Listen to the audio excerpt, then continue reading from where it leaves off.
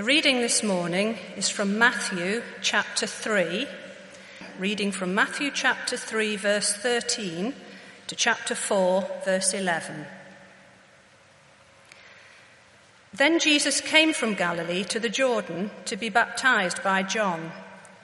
But John tried to deter him, saying, "I need to be baptized by you, and do you come to me?" Jesus replied, "Let it be so now. It is proper for us to do this to fulfill all righteousness." Then John consented. As soon as Jesus was baptized, he went up out of the water. At that moment, heaven was opened, and he saw the Spirit of God descending like a dove and lighting on him. And a voice from heaven said, "This is my Son, whom I love. With him I am well pleased." Then Jesus was led by the Spirit into the desert to be tempted by the devil. After fasting for 40 days and 40 nights, he was hungry. The tempter came to him and said, "If you are the Son of God, tell these stones to become bread." Jesus answered, "It is written, man does not live on bread alone, but on every word that comes from the mouth of God." Then the devil took him to the holy city and had him stand on the highest point of the temple. "If you are the Son of God," he said, "throw yourself down, for it is written, he will command his angels concerning you, and they will lift you up in their hands, so that you will not strike your foot against a stone." Jesus answered him, "It is also written, do not put the Lord your God to the test." Again the devil took him to a very high mountain and showed him all the kingdoms of the world and their splendor. "All this I will give you," he said, "if you will bow down and worship me." Jesus said to him, "Away from me, Satan, for it is written, worship the Lord your God and serve him only." Then the devil left him, and angels came to attend him. This is God's word. Our Father, we thank you that what we have here is, as Andrew has just said, your word. We thank you that this is not the speculations of dead people or living people. We thank you that it isn't guesses into what might be in the heavens or nothing. But we thank you that this is your word. That week by week as we come here, you speak to us, you teach us. You show us yourself and you show us Jesus. Father, please would you do that once again as we come to your word. Please speak. Please teach us. Please change us. For Jesus' sake. Amen.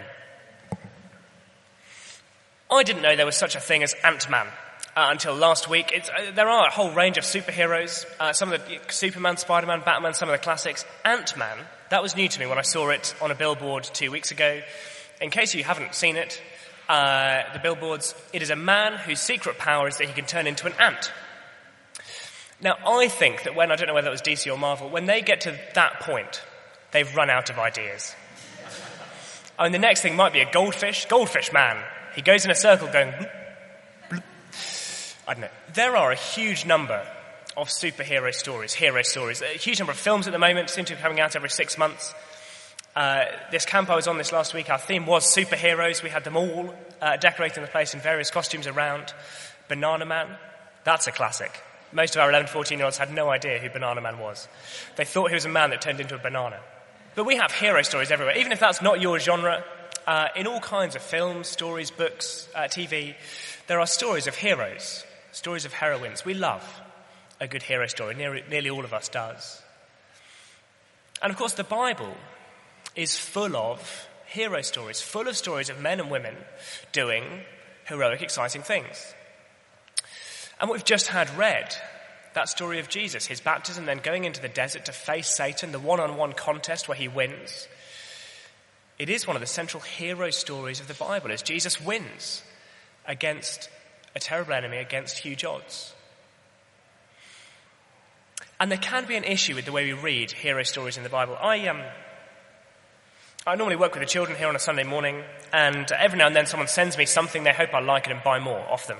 This is Friends and Heroes, as seen on BBC TV, the DVD.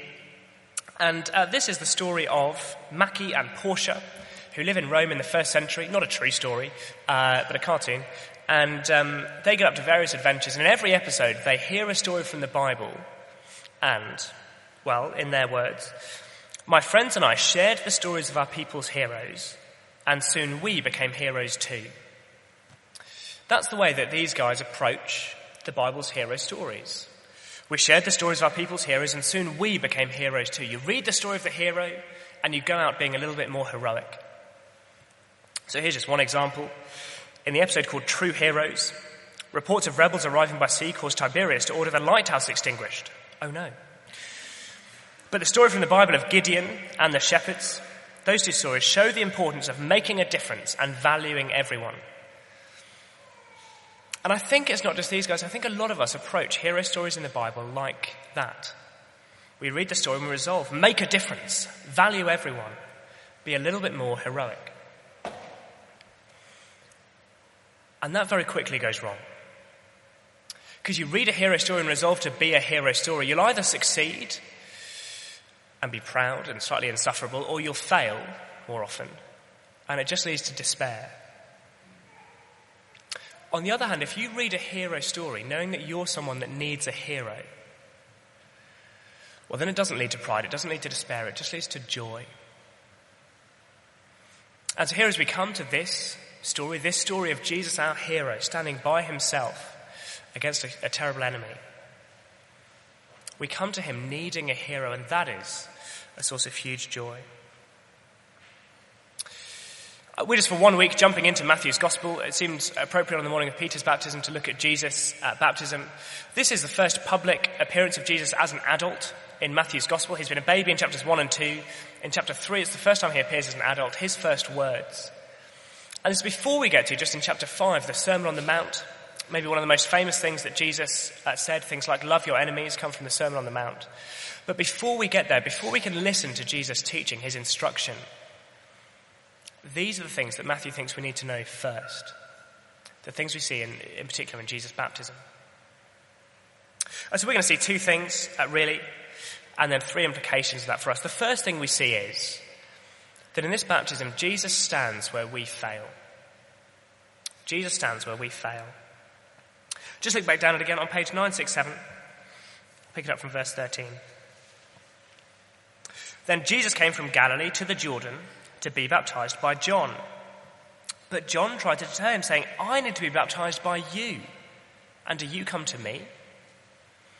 We know from earlier in the chapter, John's baptism is described as a baptism of repentance for the forgiveness of sins. That means it's a baptism of turning direction, of saying, I have been going in the wrong direction, I'm going to change my direction. And it's a baptism that symbolizes washing, being made clean of the guilt that's inside each one of us. And John says to Jesus, so what are you doing? You have no sin that you need to repent of, that you need to turn from. There's no guilt inside you. You couldn't be any cleaner, any purer. Jesus, what are you doing? I need to be baptized by you, not you by me. But Jesus answered in verse 15. Verse 15, Jesus replied, "Let it be so now. It is proper for us to do this, to fulfill all righteousness." Then John consented. Jesus says we should do this to fulfill all righteousness. Now, to understand what he means there, we need to go back a few hundred years in the Bible story to the story of the Exodus. It's a story, if you've seen it, Prince of Egypt does a pretty good job. Gods and Kings does a pretty bad job of the story of the Exodus. But it's a story of God's people are slaves in Egypt and they come out. God does incredible miracles. He brings them out of Egypt into freedom. And the first thing they do once they're out of Egypt, they go through the Red Sea, which later in the Bible, in 1 Corinthians 10, that's described as their baptism into the Red Sea. They come out the other side and spend 40 years in the desert being tested and time again in the desert failing. And Matthew's saying, Jesus, he's doing that again here. Let me just show you that is true. Just look back, one page previously, 966, chapter 2, verse 14. So this is the Christmas story. King Herod is upset there's another king on the scene, King Jesus. He wants every baby there killed to make sure Jesus dies. And so Joseph and Mary and the baby Jesus, they're warned to run away. So chapter 2, verse 14, it's talking about Joseph. He got up, took the child and his mother during the night and left for Egypt, where he stayed until the death of Herod. And so was fulfilled what the Lord had said through the prophet, "Out of Egypt I called my son." Now, the prophet there is quoting Hosea in the Old Testament part of the Bible. And all that Hosea is doing is looking back on history and saying, this is what happened. God's son, it's talking about Israel, about the nation. God said to that nation, I'm your father, you're my son. And so God called his son, Israel, out of Egypt. But Matthew says here, when Jesus went to Egypt and came out of Egypt, it filled up that story. Because really that story of coming out of Egypt, of being baptized, of going into the desert for 40 years, it was getting us ready for the story of Jesus, who, as a baby, was rescued out of Egypt, who was baptized here, and then spends 40 days for him, not 40 years, in the desert being tested. Jesus is fulfilling, he is reenacting, but making better, making right, the story of what happened to God's people. He is standing where they failed. And so to get this right, we need to understand how hero stories work. When we see Jesus standing where we failed, we don't come to it and say, okay, so let's try again. We come to it and say, he's our hero who's rescued us. I think this is very well put. This is Martin Luther, up on the screen, a German pastor in the 16th century, rediscovered some truths of the Bible that have been forgotten for a long time. He put it like this. It's a little wordy. Let's see if we can get through it. The chief article and foundation of the gospel is that before you take Christ as an example, before you say be a hero, you accept and recognize him as a gift, as a present that God has given you and that is your own. This means that when you see or hear of Christ doing or suffering something, you do not doubt that Christ himself, with his deeds and suffering, belongs to you. This is the key sentence. On this you may depend as surely as if you'd done it yourself. Indeed, as if you were Christ himself. You see Jesus Christ doing something, suffering something as your hero, and you can treat it as though you've done it. Let me put it another way.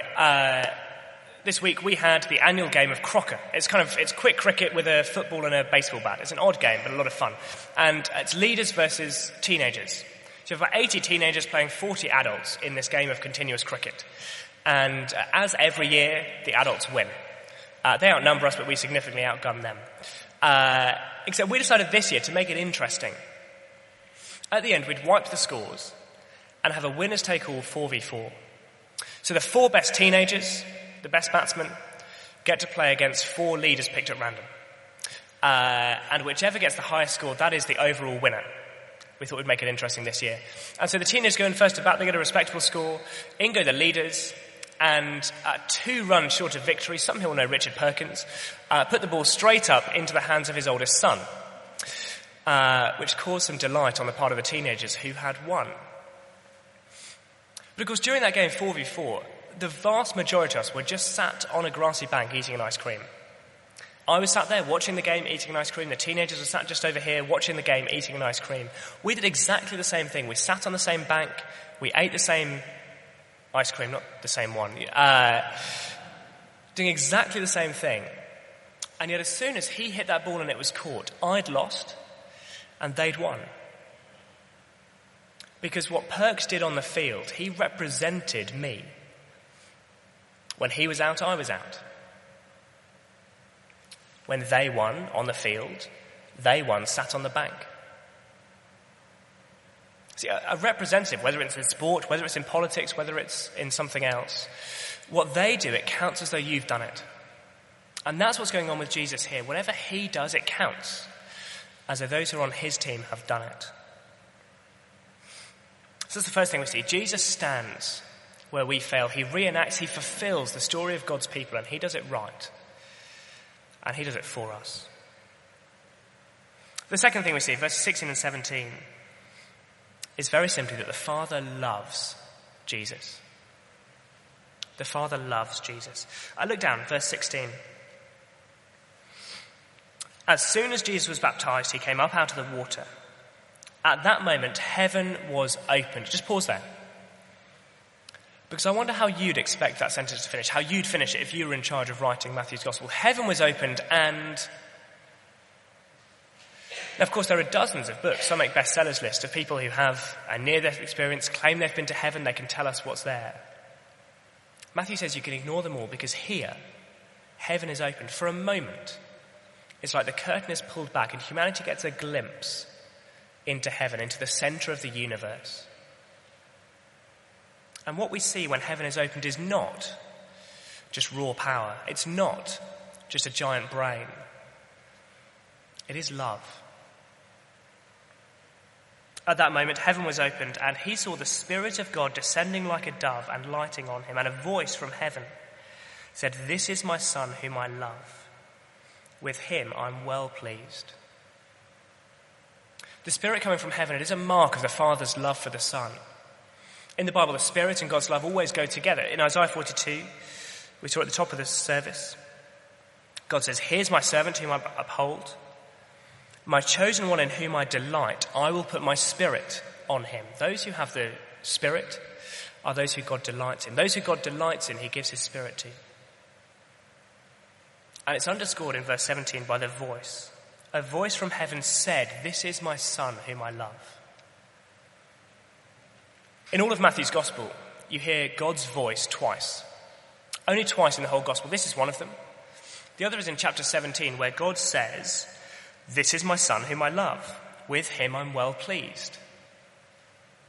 It's as though Matthew said to God, if you could say one sentence to the world, in my Gospel, I'll give you one sentence to say from heaven. Say whatever you like.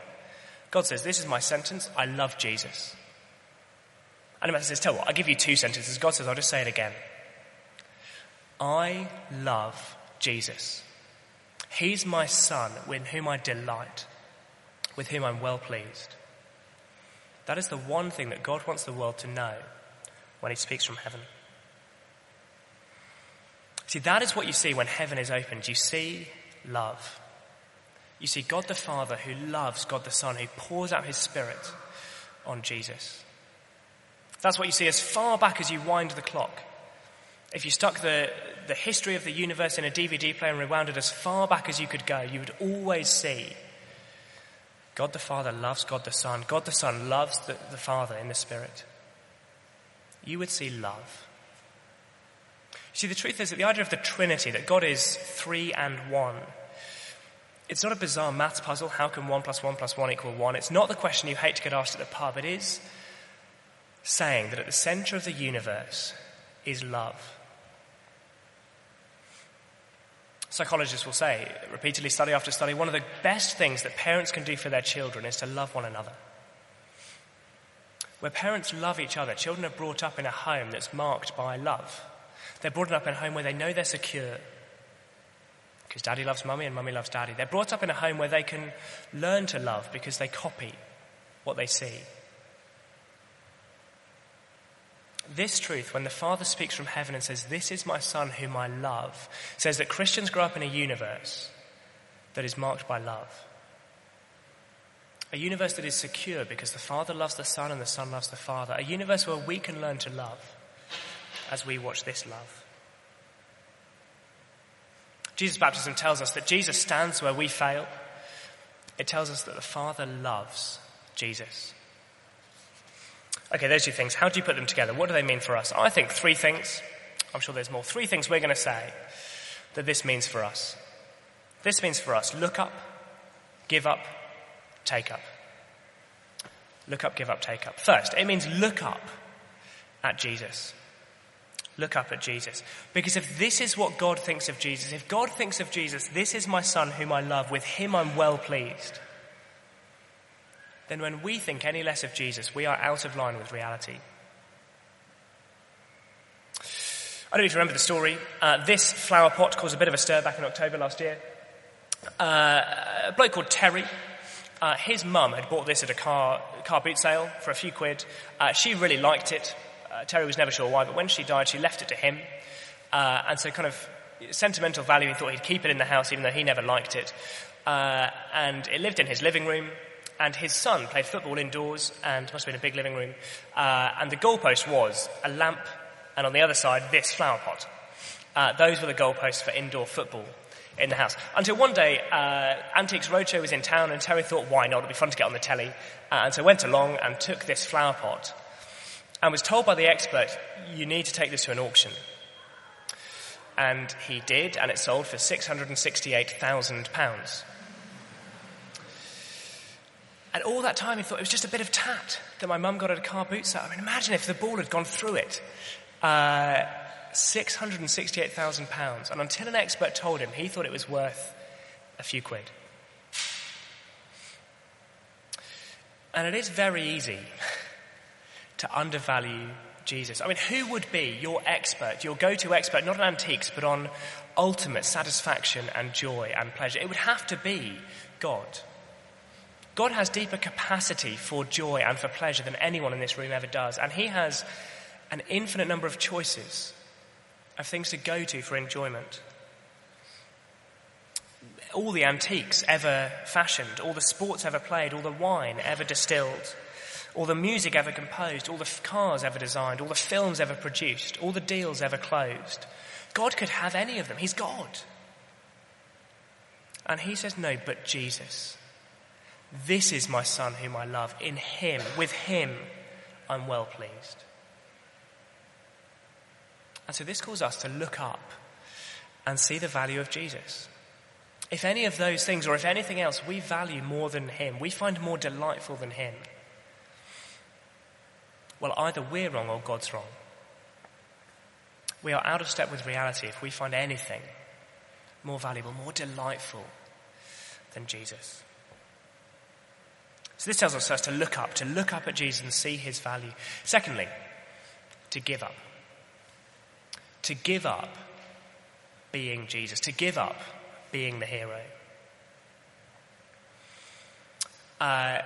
This last week, one of the things we do at camp every year is ask each of the teenagers there, would you call yourself a Christian? We do that in an individual conversation and just ask the question and see what they say. Majority of the kids who come to this particular thing have grown up in Christian families, have grown up going to churches. It's very easy for them and others to assume, well, of course you're a Christian because your parents are Christian, but to give them a chance to think for themselves, would you call yourself a Christian? And it's funny how many of them, even though they know, they've been taught for a long time, that a Christian is someone who trusts God's promise. Even though during the week we taught very clearly that a Christian is someone who trusts God's promise. It's astonishing how many of them answered with, sometimes I'm good enough to be a Christian and sometimes I'm not. At camp, I'm a Christian because it's easy to live like a Christian. At school, I behave badly and so I stop being a Christian. And I think what they say out loud is what all of us think, at least some of the time. I'm a Christian or not, depending on how well I've done this week. Depending on my performance, depending on my behaviour. And so I see Jesus the hero and I want to step it up. I'm going to be as good as Jesus. And a passage like this should teach us just to give up. To give up trying to be Jesus, because God says, this is the one I love. This is the one I love. This is the kind of thing that delights me. And you read the rest of Matthew's Gospel and think, of course he's right. You read Matthew's Gospel and see a man in whom there isn't a shred of the one-upmanship that we find repulsive in others and we find repulsive in ourselves. There isn't a trace of hypocrisy or greed or favoritism or selfishness. Not an ounce of belittling or coveting. We see Jesus and think, of course that's who God loves. And then we look at ourselves next to him and think, well, if that's the standard, if that's what God loves, if that's who God delights in, there's no way that I'm going to measure up to that. You see even more clearly in the second part of what we had read, the temptation, as Jesus is offered the universe. And says, no, I'm going to turn that down and instead I'm going to suffer because I want to honour my Father. If this is the hero that God loves, that God delights in, there's no way there's no way that I can live up to that standard. And so this calls us to look up and see the value of Jesus, to give up trying to be Jesus, but thirdly, to take up what Jesus had offered us. Because Jesus isn't here saying, this is what it takes, this is what you should do, now off you go. Jesus is there saying, this is what I've done, and now it's yours. One of the reasons that Christians are baptized, as we baptized Peter this morning, there's lots of reasons for that, lots of things it symbolizes, the Bible would say, but one of them is it symbolizes that what's Jesus is ours. As Jesus was baptized, under the water and out of it again, And as he heard these words, "You are my son whom I love," every baptized Christian, or for Peter this morning, what was offered to him was this. What was offered to him is that if he will be part of Jesus' team, if he will take Jesus, his hero, as his representative, then what's Jesus is his. Of course, that's not automatic for Peter. It was very clear this morning, baptism doesn't make you a Christian. But this morning a promise was made to him that if he will have Jesus, then he will have everything that is Jesus'. As he grows up, he'll choose whether to accept that promise or not, whether to take it up or not. And that same choice, that same offer, is made to everyone in this room. Those who will take Jesus as their hero will have everything that is Jesus'. Paul says about Christians in Romans 5 that God has poured out his love into our hearts by the Holy Spirit whom he's given us. That Christians have God's love and Christians have God's Spirit because we are in Jesus, because we're with him, because we're on his team.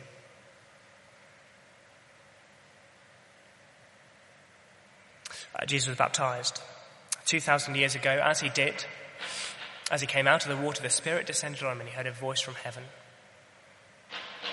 If you would say that you're not a Christian, what you need to know is that God says of Jesus, "This is my son whom I love. With him I'm well pleased." If you're here and you say you're a Christian, you're following Jesus, trusting him, then what you need to know is what is his is yours. And so God the Father would say to you, and one day will publicly, "You are my son, my daughter whom I love. With you I'm well pleased." God loves Jesus. And everyone who has Jesus, their hero, has everything that's his. Should we pray together again?